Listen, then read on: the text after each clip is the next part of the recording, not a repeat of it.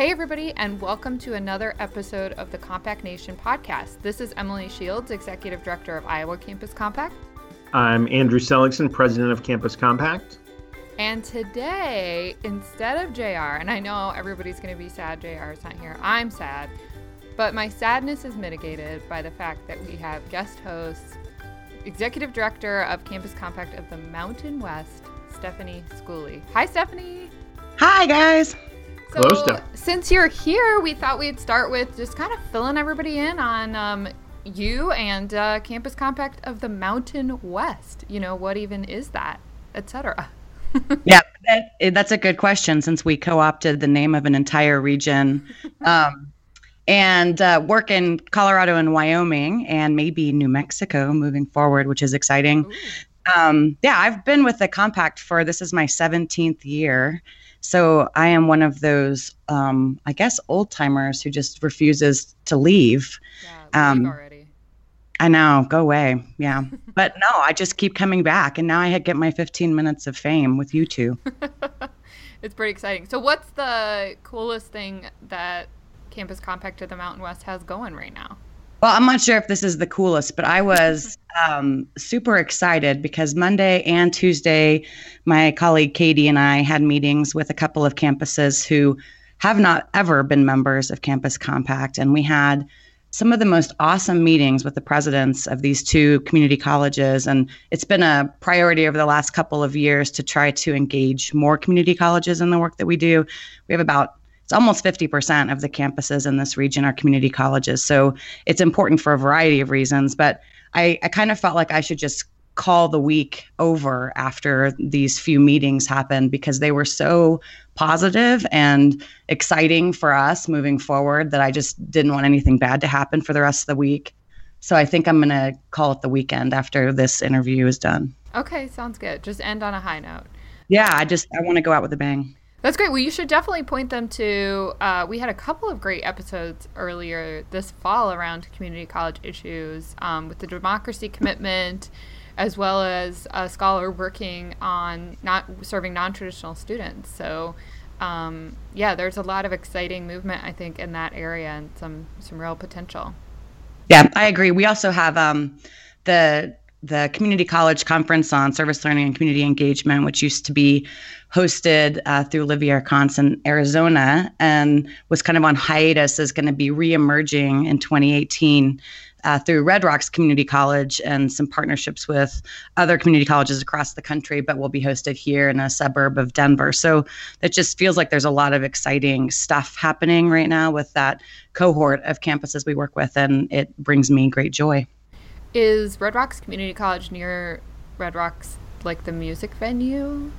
It is. Ooh, it's just okay. west town. Yep. All right, I'm coming to that one. Great. Well, there's a good reason to go. Among the other reasons, of course. Yes. But yes. Awesome. Well, it's great to have you. So our interview for this time is a little bit different than our standard interview in a pretty exciting way. And I'm just going to turn it over to Andrew to talk a little bit about who he interviewed and some of the larger context of it. Yeah, so the context for the interview was that we hosted here in Boston 200 of our Newman Civic Fellows from across the country. So those are student fellows.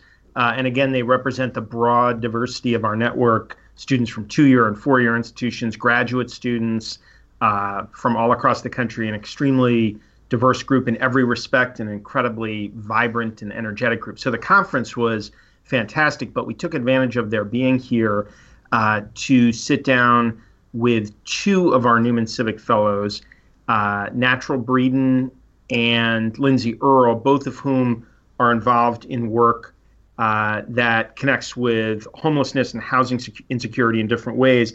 And I was joined for the interview, kind of as an interviewing partner, by our Vista, who is here in our national office, Katie Vogt. She's here through the Vista project of Campus Compact of Southern New England. And the work really focuses on housing insecurity and food insecurity and other poverty-related issues facing students in higher education and on their pathways to higher education. So the 4 of us had a conversation, and I found it really interesting. And again, it was part of this larger conference where we bring the students together, which is just an amazing thing in itself because they're such a great group and so committed to their communities and to strengthening our country and to thinking about how they can work together to do that. They're also, we had a panel at one point. One of the panelists just asked the students to raise their hand if they were first-gen students, first generation of their family to go to college. At least half the hands in the room went up. It's a group that really is committed to opening up pathways of opportunity for communities that historically have not had opportunities within higher education and more broadly in our society. And they are just so fired up that it's great to spend time with them. They got to participate in the Senate simulation that the Edward M. Kennedy Institute for the U.S. Senate does. This year we focused on the Farm Bill, which, as probably many of you know, includes all of the nutrition support programs across the country. So that was an interesting thing for them to dig into. It also happened to coincide with an event at the JFK Library and Museum, which is next door to the Edward M. Kennedy Institute. They're celebrating the 100th anniversary of John Kennedy's birth. There was a big TEDx event, and our students got to go over and hear some of those talks. And a little fun part for me, I got to give one of those talks. So I did a TEDx as part of that event, which was really fun to do, and will eventually be up online. And when it is, I will promote it shamelessly on this podcast. Well, that sounds awesome. So let's jump right to that interview. It's my pleasure to be joined this morning by Lindsay Earle. Good morning, Lindsay. Good morning. Thanks for having me. Natural Breeden. Good morning. Thanks for having me, too. And Katie Vogt. Hello. How are you? I'm doing quite well. And we are here with two of our Newman Civic Fellows, Lindsay and Natural, and our AmeriCorps Vista here in the national office, Katie, to talk a little bit about the kinds of work that folks are working on and just to have a conversation about engagement and working particularly on issues of housing insecurity, homelessness. So, Lindsay, I wanted to start with you. And to begin with, just ask a little bit about how homelessness came to be an issue that you're focusing your academic study and your practical work on. Yeah. I think I was really privileged in my life that my parents really got me involved in volunteering at a young age. And so I remember for certain holidays, we'd go to homeless shelters and help prep in the kitchen and also serve the folks that were there. And so I became pretty interested in homelessness at that point in time, just because it blew a lot of my perceptions of the homeless. And then I have kind of a personal connection that got me interested in doing research surrounding homelessness for multiple reasons. So I was working for city government, and I got interested in how certain ordinances are created that specifically target the homeless population. And then I did an AmeriCorps term as well, where we were doing a project cleaning up vacant homeless encampments. So I worked pretty closely with both police officers, park rangers, and homeless services surrounding that. And I did notice some abrasive treatment of the homeless at that point in time. And then probably the most interesting thing that happened was we were camping at one point in AmeriCorps, and we were perceived as homeless, and so we had some harassment towards my AmeriCorps team, and we actually heard someone in the middle of the night saying, "Oh, I hate the homeless, I'm going to burn down these tents." And so we had to emergency evacuate at that point. So then it was a very personal connection to me, that stigma. And how has that, so you're now doing, part of your academic study is focused on that. Can you tell us a little bit about the program that you're in and how that research fits into that? Yeah, so I'm in a really interesting program. It's the Stevenson Center for Community and Economic Development. And then I'm also part of the Department of Sociology and Anthropology as a cultural anthropologist. And so it's kind of an interdisciplinary program. The prerequisite is that you've done 1,700 hours of service in the past. And then, so my education is kind of a coupling of anthropology as well as community economic development. So I've taken classes in all different disciplines. And it kind of ties into my research because my research is also very interdisciplinary as well. So talk to us a little bit about the specific research you're doing and how it connects to those experiences you had. Yeah, so I'm looking at the entire system of homeless encampment evictions and kind of the forces that play into that. So I'm looking at occupational culture, specifically with police officers, city council members, and homeless services workers.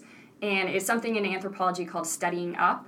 And so I'm studying powerful players that affect vulnerable populations rather than the vulnerable themselves. And so that's strategic because I want to see what actually influences and drives the encampment evictions. And so I'm doing ethnography, which means I try to immerse myself as possible within all of these different occupational groups. So doing ride-alongs with police officers, attending public meetings, as well as volunteering with homeless services, doing homeless point and count every January, and doing interviews as well as surveys. So I'm really doing mixed methods to try to triangulate my results. And then at the very end, I would like to create a best practices flow chart so that people can kind of navigate these difficult situations when they encounter homeless encampments, and what do you do and where do you go from there. So I'm hoping that this will provide people with a resource to approach those situations in the best way possible.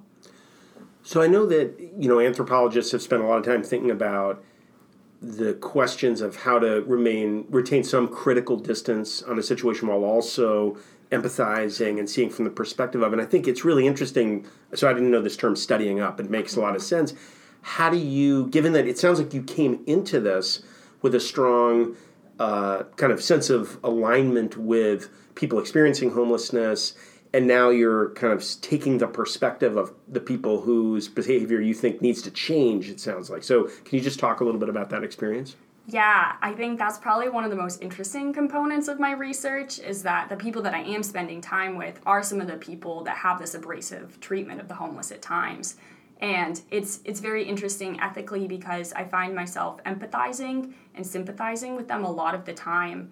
And my hypothesis going into it was that city officials and police officers might have a negative perception of the homeless, and even more so maybe than homeless services or the general public. And I don't have any results that I can say yet, but what I'm finding is that everybody has stigma towards the homeless, regardless of what sector you're in and who you are. It's just something that our society teaches us. And so I find more so that police officers, for instance, the difference between them and somebody else is that they're actually incited to do these evictions and they're told to do so. With city council members, the public calls upon them in instances of chronic nuisance or trespassing, and they're incited to create these ordinances to affect the homeless. And so it becomes a lot more complicated when you actually start talking to all these different people and like the hard places that their job puts them in. And so it's really not as straightforward as you think. But yeah, it creates a very interesting circumstance for me in studying up. And what's the product that you're hoping to produce through this research? Yeah, so like I said, I'm hoping to create that best practices flowchart. But another thing that I'm trying to do as well is look at jail data. And so I'm looking specifically at chronically homeless individuals I call frequent flyers. And so they're the people that are breaking these ordinances and they're being repetitively incarcerated. And that's actually very costly for taxpayers. It's about $40 a night in the town that I'm studying this in. And so I'm trying to quantify whether it's more cost effective to actually house these people or just keep incarcerating them. And this has been done in the past, and they found that it's actually cheaper just to house people. But it seems like such a hard thing for people to kind of grasp, and so I want to reaffirm that by doing that study once more. Excellent. All right, so we discovered that Katie and Natural have some interests in common, some overlap, so I'm going to turn it over to Katie to take up the conversation. Thanks, Andrew.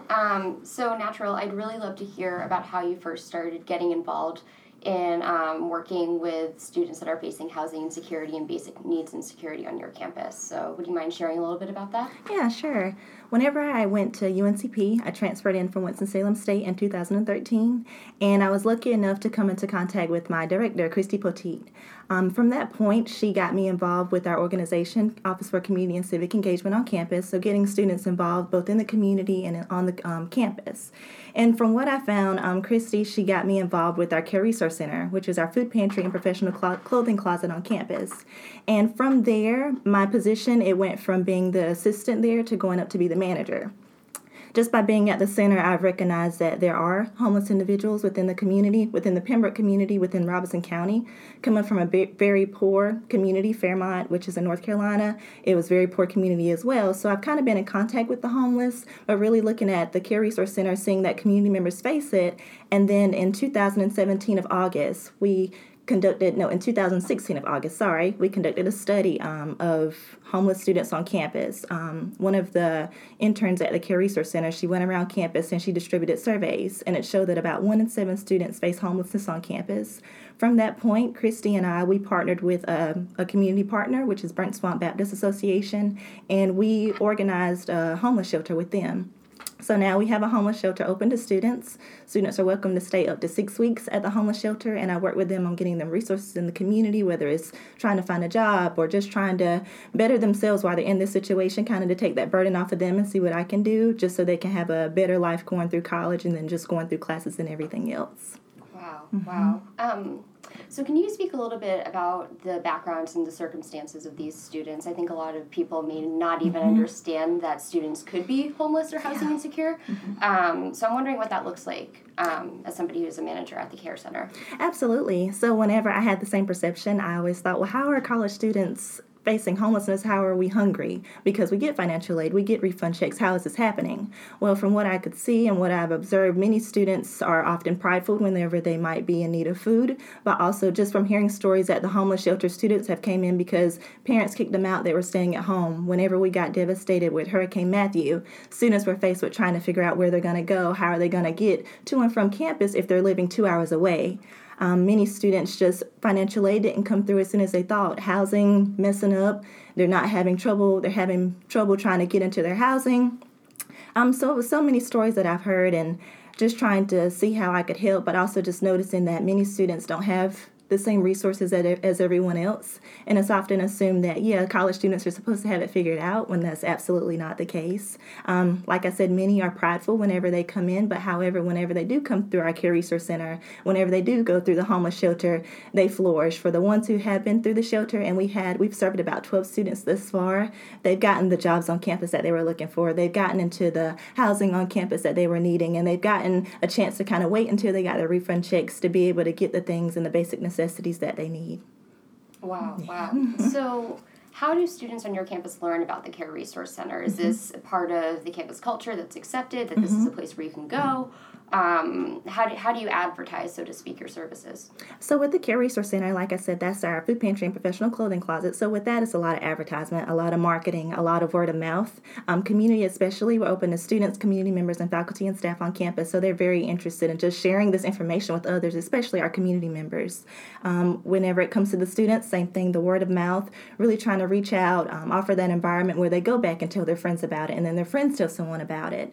And even with the emergency homeless shelter, with that, since we've partnered with this agency, the Burnt Swamp Baptist Association, we just really, it's a referral-based system. So students, whenever they're interested in just trying to get these housing options or wanting to know more or find themselves in situations where they don't have housing, they'll contact my director, Christy Poteet, and then she'll get them set up with me and coordinate them coming on into the shelter. But even with that, that's something that we're trying to get out there because many students don't know that this resource is available to them.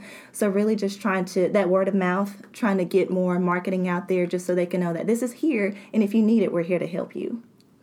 Absolutely. Can you speak a little bit to how you think institutions in higher education can address this issue more in helping students meet their basic needs today? I think other institutions, they could definitely look into maybe starting food pantries or just kind of observing and calculating and creating surveys just to kind of get that idea, because for us at UNCP, we didn't know. I can say I didn't know. And just by starting those surveys just to get an idea, that really helped, even if it's just coming more into terms or being more with the college students, the institutions could have more maybe programs available for them, even if there's something small, just to kind of help them take that baby step if they need it versus going into a food pantry or trying to create one. But just making these issues known on campus, even if it comes to having those conversations, which are often difficult because many people don't want others to know, oh, I don't have the means to get adequate housing, or I don't have the means to get my basic needs. So actually having these conversations might be the first step for many institutions. Great. And I guess one of my final questions is, how can students on campus recognize the needs of their their fellow students and become more involved in creating these resources and programming? I would say definitely if any institutions have any type of offices on campus that are based around getting involved in the community, whether it's just the volunteer opportunities, I say take advantage of those, because that was my first step into what volunteering actually meant and how impactful it is. But just through that, kind of volunteering with other students, networking with them, fostering relationships within the campus community, and just really having those difficult conversations, as I mentioned, because I don't think that'll come up into a conversation initially. But I also think that if one student might have the resources or the means of helping another, therefore just giving that helping hand, just to start that conversation and just to help them out whenever they might need it. Wonderful. Thank you so much. Thank you so much.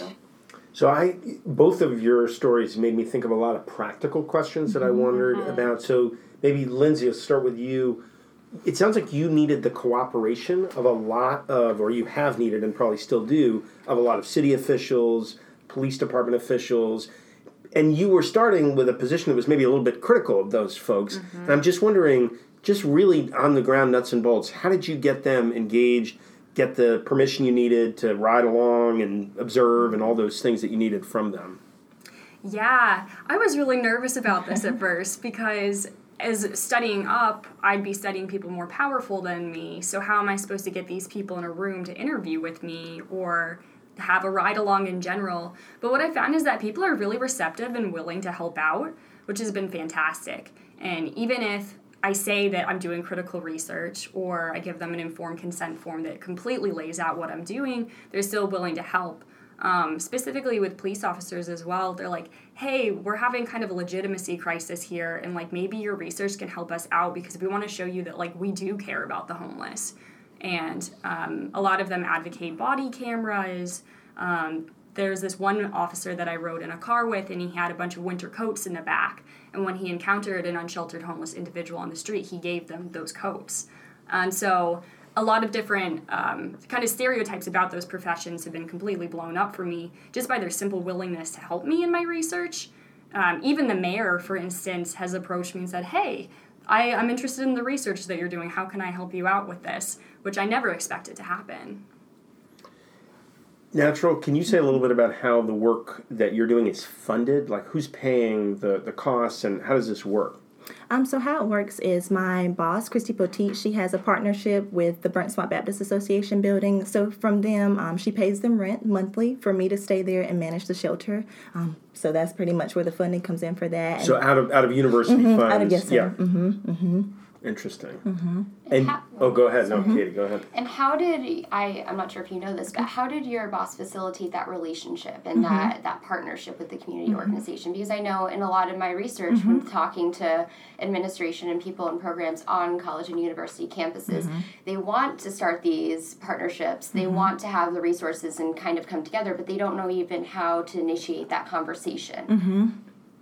So what she did was she just, since we're all about fostering those relationships with our community partners through my organization on campus, it was really taking the results that she found in the survey and giving that to the community partners at Burnt Swamp Baptist Association and just showing them, like, this is what's happening on campus. Because if she would have went in there and just said, hey, we have students on campus who are homeless, they probably would have looked at her and said, okay, well, where's the data?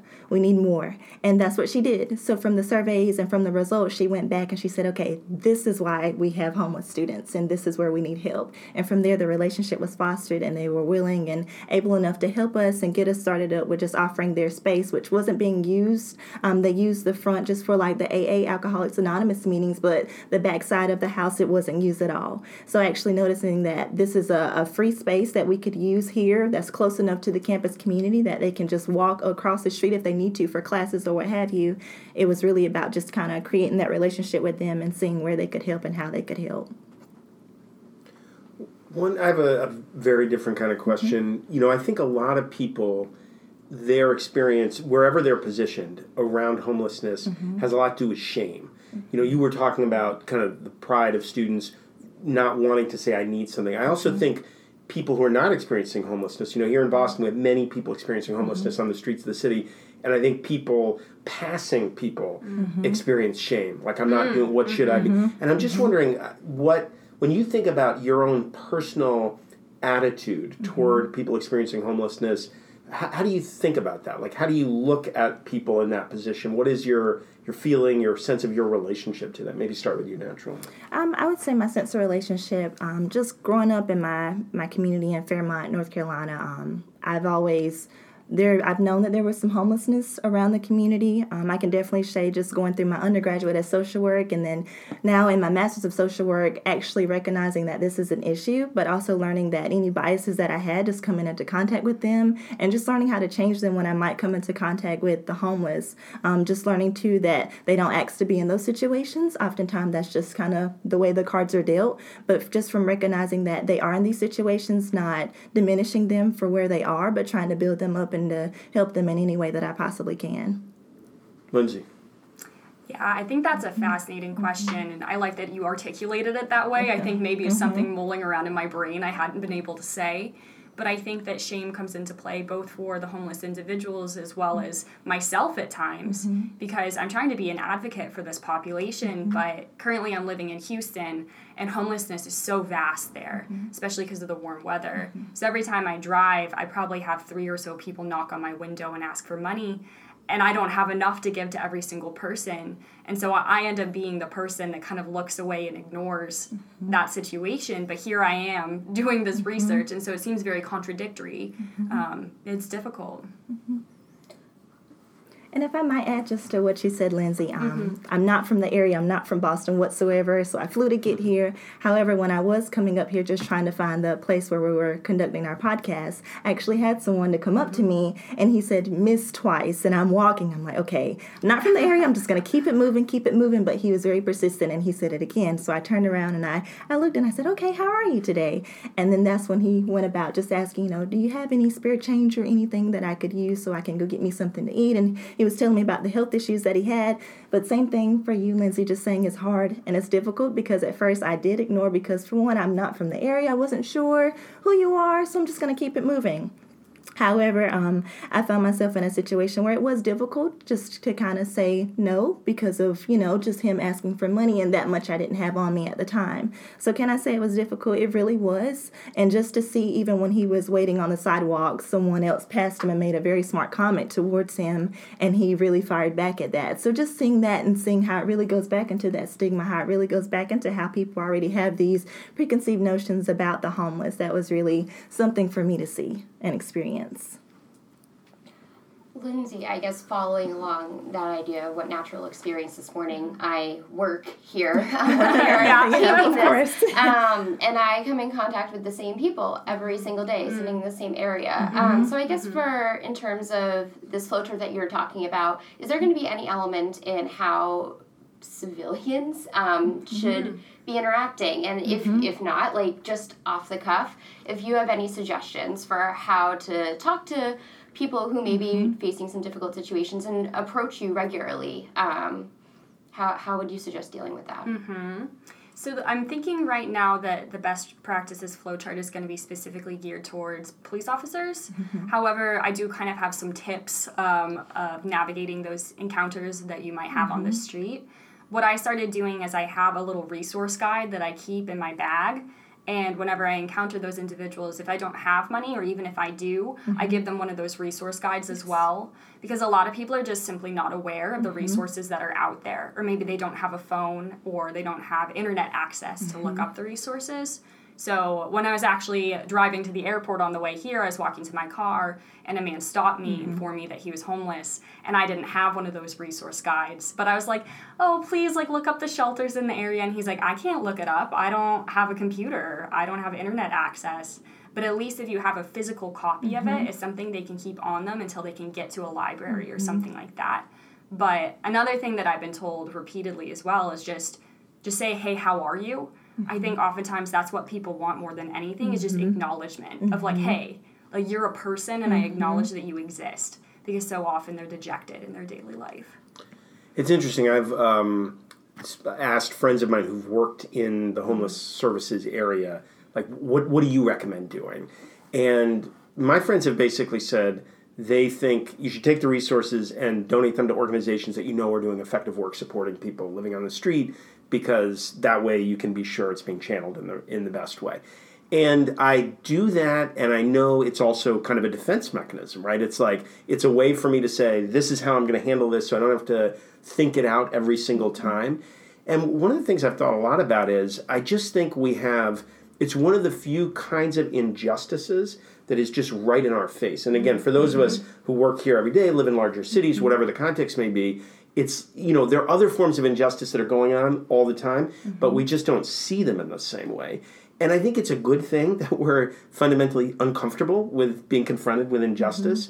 But I think it's why sometimes, people get angry at the individuals, because they don't like that this is happening, but they don't know where to challenge it. When you guys think about your longer term, your own futures, how is this work going to inform what you keep doing? What are you looking toward beyond? Maybe start with Natural. I look forward to, as soon as I'm finishing up with my degree, just going to other organizations that I could just volunteer with, or even following up with like Vista positions, because I'm very interested in working with the homeless. That's on my list of things to do in my life. So I'm very interested in doing that. I hope to, start a homeless shelter one day. That's been the talk of my town. Maybe trying to get one of those started, because like I said, we recognize that this is an issue. Even if it's one person saying, hey, I need somewhere to stay because I am homeless, that's a big deal. So maybe just trying to start that in my community, but I really just want to get more hands-on experience and do more research, and just see what other initiatives I can come up with or create just to kind of combat this issue, starting in my community and then furthering out into other communities as well. Lindsay, what are your thoughts about where you're heading in this work? Well, first of all, good for you, Natural. Thanks, That's awesome. Nancy. And so for me, I'm really interested in classism in general, and I think it's such a pervasive force in our society. I'm also very interested in how to reduce classism and its effects. And what I found to be true in my life of doing AmeriCorps and other volunteering is the more contact I have with these populations that may be considered lower class, the less stigma I have. And so I'm interested in how to create volunteer opportunities that bridge the gap between people of different classes. And so whether that means founding a nonprofit or becoming a program manager, volunteer coordinator at a nonprofit that has volunteer opportunities, I think that could really do wonders for our society. Or even if it was kind of expected that people take a gap year, like a service year after they graduate from high school, or there's mandatory community service hours, I think there needs to be more opportunities, especially for young adults. Katie, I'm going to turn the tables on you a little bit. So Lindsay just mentioned the possibility of a service year as a central part of this, and Lindsay, your own AmeriCorps experience is part of your story. So Katie, you're here with us as a Vista right now, working on these issues of housing insecurity among students in particular. And I'm wondering, I know you just attended a couple weeks ago the Real College conference down at Temple University, organized by Sarah Goldrick-Rab, who's been a real leader in research on this issue. What are some things, when you think about what higher education institutions could be doing, what's on that list? I think there are a variety of things that they could be doing, but I also will preface everything I say by the fact that in addressing homelessness and housing insecurity for students, it requires a lot of collaboration from a variety of different perspectives. And the first thing that seems to be needed, absolutely, as Natural was saying, is have the data. If there are faculty or students that are saying that they're experiencing this, or they know somebody that's experiencing this, and you want to approach the people who have the power and the resources, if you don't have the data, it's not going to go anywhere. But in addition to having the data and ultimately getting a survey out and proving that there is a need, it varies depending on the type of institution. So, for example, community colleges and two-year institutions that don't have on-campus housing, they most likely will be reaching out to community organizations in a way that four-year institutions don't necessarily have to as much, just because of the on-campus housing options. But something that definitely is notable for people who are looking for housing on campus or off campus is the need for having that security deposit and the money. And I know that obviously comes with a lot of other issues and a lot of other conversations, and logistically working that out, whether it's through loan programs, whether it's through moving back security deposit due dates, issuing financial aid earlier. But that's a very tangible way, and it's also more of a systems policy way that institutions can really start addressing the issue. And then in terms of more one-on-one programming that can help students, I think it oftentimes stems towards meeting the students and having those conversations and figuring out what the students need by listening to the students that do come forward. I think oftentimes in a lot of these issues, there's this idea of, okay, well, we need to research it, then we need to figure out the programs and the policies ourselves. That's going to help. But in the end, if you have a student there that's willing to say, I'm struggling with this, and they'll be able to list every single challenge and way that maybe programs and policies that do exist aren't really meeting their needs. So I think that was the thing that I took the most from that conference, is that this needs, if this needs to be a student-led movement, and particularly students that face housing insecurity and basic needs insecurity. Big challenges. And I think, one of the things that was just driven home by everything everybody's just said, the degree to which so many people, students and others in America now, are, it's kind of a sort of, hackneyed thing to say or whatever, but one paycheck away, one, car accident that requires repairs, or one dental problem that requires an expensive procedure from, just being in a real disastrous situation. And so whether it's our institutions of higher education or our public systems, it's, we've created a situation that's very hard to respond to. So many people on the brink, and the possibility of just being in a really tough situation. Mm-hmm. You guys are both here in Boston for our annual Newman Civic Fellows Conference. It's about to get started. I'd just love to close out. Any thoughts you have about what you're hoping to get out of this weekend? We'll have about 200 Newman Civic Fellows from around the country here in Boston. So, Lindsay, what are some things you're hoping for this weekend? I'm excited, and I don't really know what to expect, but I'm super excited to meet the other Newman Civic Fellows, because we'll probably have a lot of interesting things to talk about and just generally ways to collaborate on different initiatives that we're taking. It seems like we're all very motivated and in the community, so I'm excited for that. Naturally. Yeah, definitely the same as Lindsay. Very excited. Networking opportunities and just having conversations with like-minded people. We're here for the same things, doing different things in our communities, on campus. So just to gather ideas, collaborate, and get to know other fellows. Very exciting. Excellent. Well, I think all of that will happen. So I think we can deliver. So that's great. Well, we are, first of all, I congratulate you both on being Newman Civic Fellows, and really appreciate the work that you're doing in your own communities and your willingness to come here to Boston and share some of these ideas, both with the other fellows and with our audience on the Compact Nation podcast. So thank you very much. Thank you.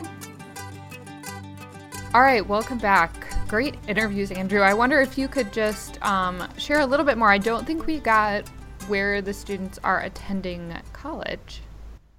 Yeah, so both Natural and Lindsay are graduate students. Natural is at the University of North Carolina, Pembroke.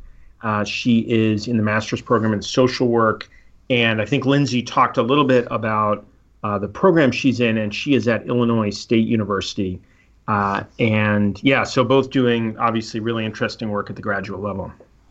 Yeah, that makes sense. I mean, their work was very sophisticated, and I'll also say it just went in two very different directions, and that was really great and interesting to me, because I think one of the most important things for people to see and understand is just that we need to address all these things at lots of different levels to create change. So you've got someone who's immediately finding housing for students and someone who's really researching some of the systemic issues, and both are so critical to figuring out what we can do on some of these important issues of homelessness and housing. Yeah, it was powerful hearing both of them speak. I was really struck by when Natural was talking about on her campus some of the challenges around finding resources for students who are facing some of these social circumstances like hunger and homelessness, and the perception that I think is fairly broad that if you're in college and you're a college student, that you are automatically privileged and perhaps exempt from some of those circumstances. And it made me think of, we had a Mission Continues fellow that served in our office. And because we don't work directly with college students that much, we're working sort of more peripherally with campus folks.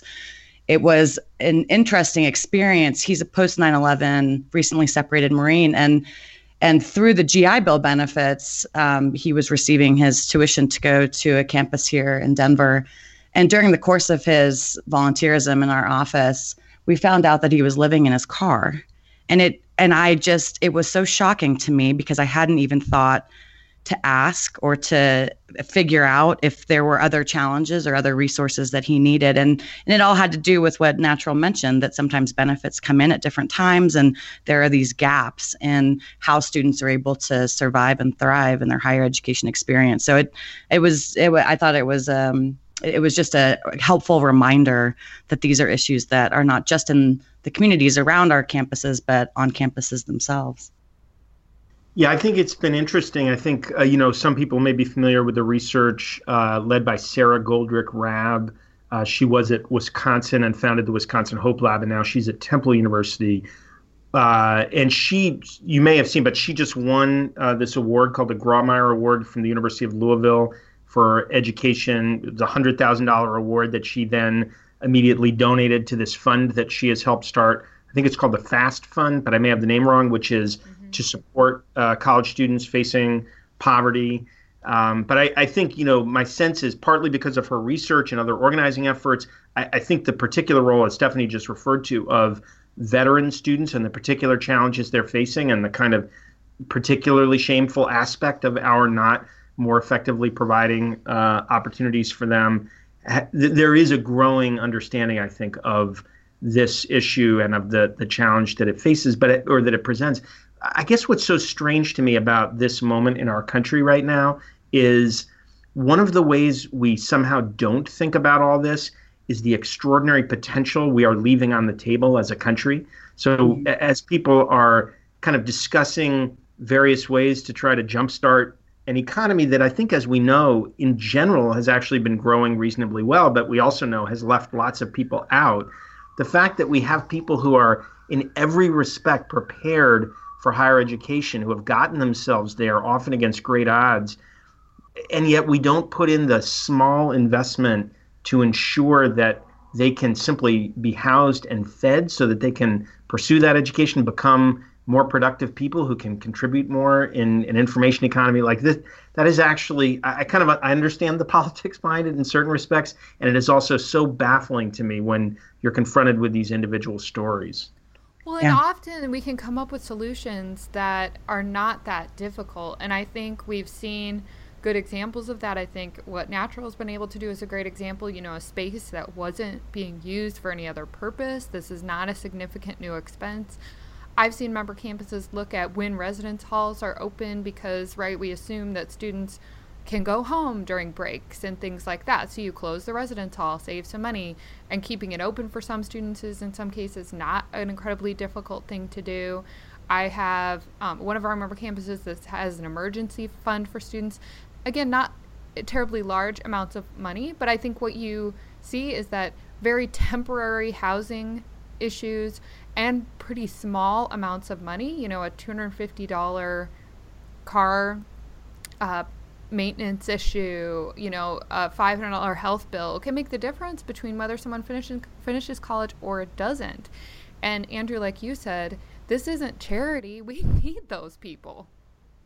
Yeah, I think it's one of the areas in which, when we convene folks around sort of specific issues like hunger and homelessness, where campuses are able to say, this is how we've been able to manage this issue, or being able to highlight programs that they've implemented on their campuses. We've seen a lot of adoption across our region of some of those best practices. And it's one of those things that's hard to quantify as an intermediary like Campus Compact, but is one of the most powerful things that I've seen in this work is that best practice sharing that has an immediate effect on a group of students that is such a fundamental resource that it's sort of mind-blowing that some of those small fixes like you're talking about, Emily, aren't just immediately implemented. Yeah, but it's a paradigm shift, and I it particularly is great to me to see students taking the lead, because I think it's a paradigm shift they've already made or never even had to make, because they just have a different understanding of the college student population than maybe folks who grew up in a different time or went to college in a different time than what we see now.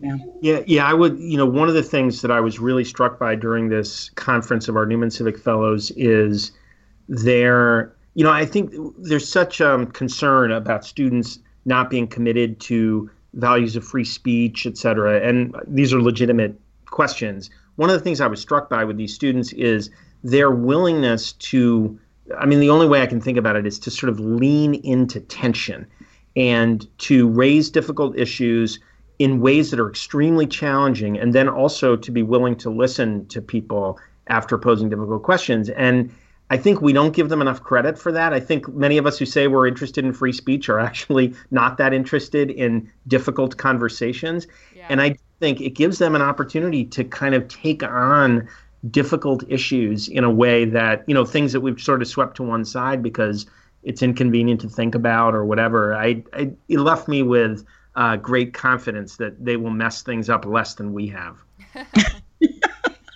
There's always hope.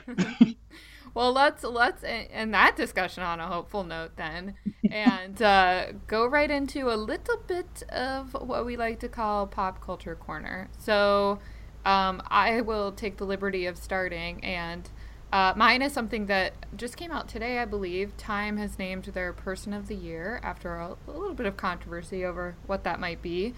And it is the Silence Breakers. It is women and others. It's not just women, but who have spoken out about sexual assault and sexual harassment and really started the conversation we are having right now. And one thing that I just read is there are, I think, 5 women pictured on the cover. There is also, if you look in the lower right corner, just someone's elbow, and that's really meant to represent all the women who have spoken out but can't necessarily do so in a way that they're publicly identified, who don't have the power and stature and security to be able to speak publicly, but have had these experiences, are reporting things, speaking anonymously, that kind of thing. And I just found that to be really powerful.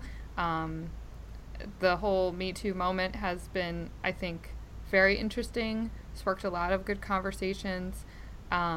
So yeah, I don't know, just wanted to bring that up, make sure people saw that cover. Some really interesting articles. Sidebar, Taylor Swift is on the cover, and I don't know how to feel about that, but we don't really have to get into it. I don't want to piss off the Swiftians or...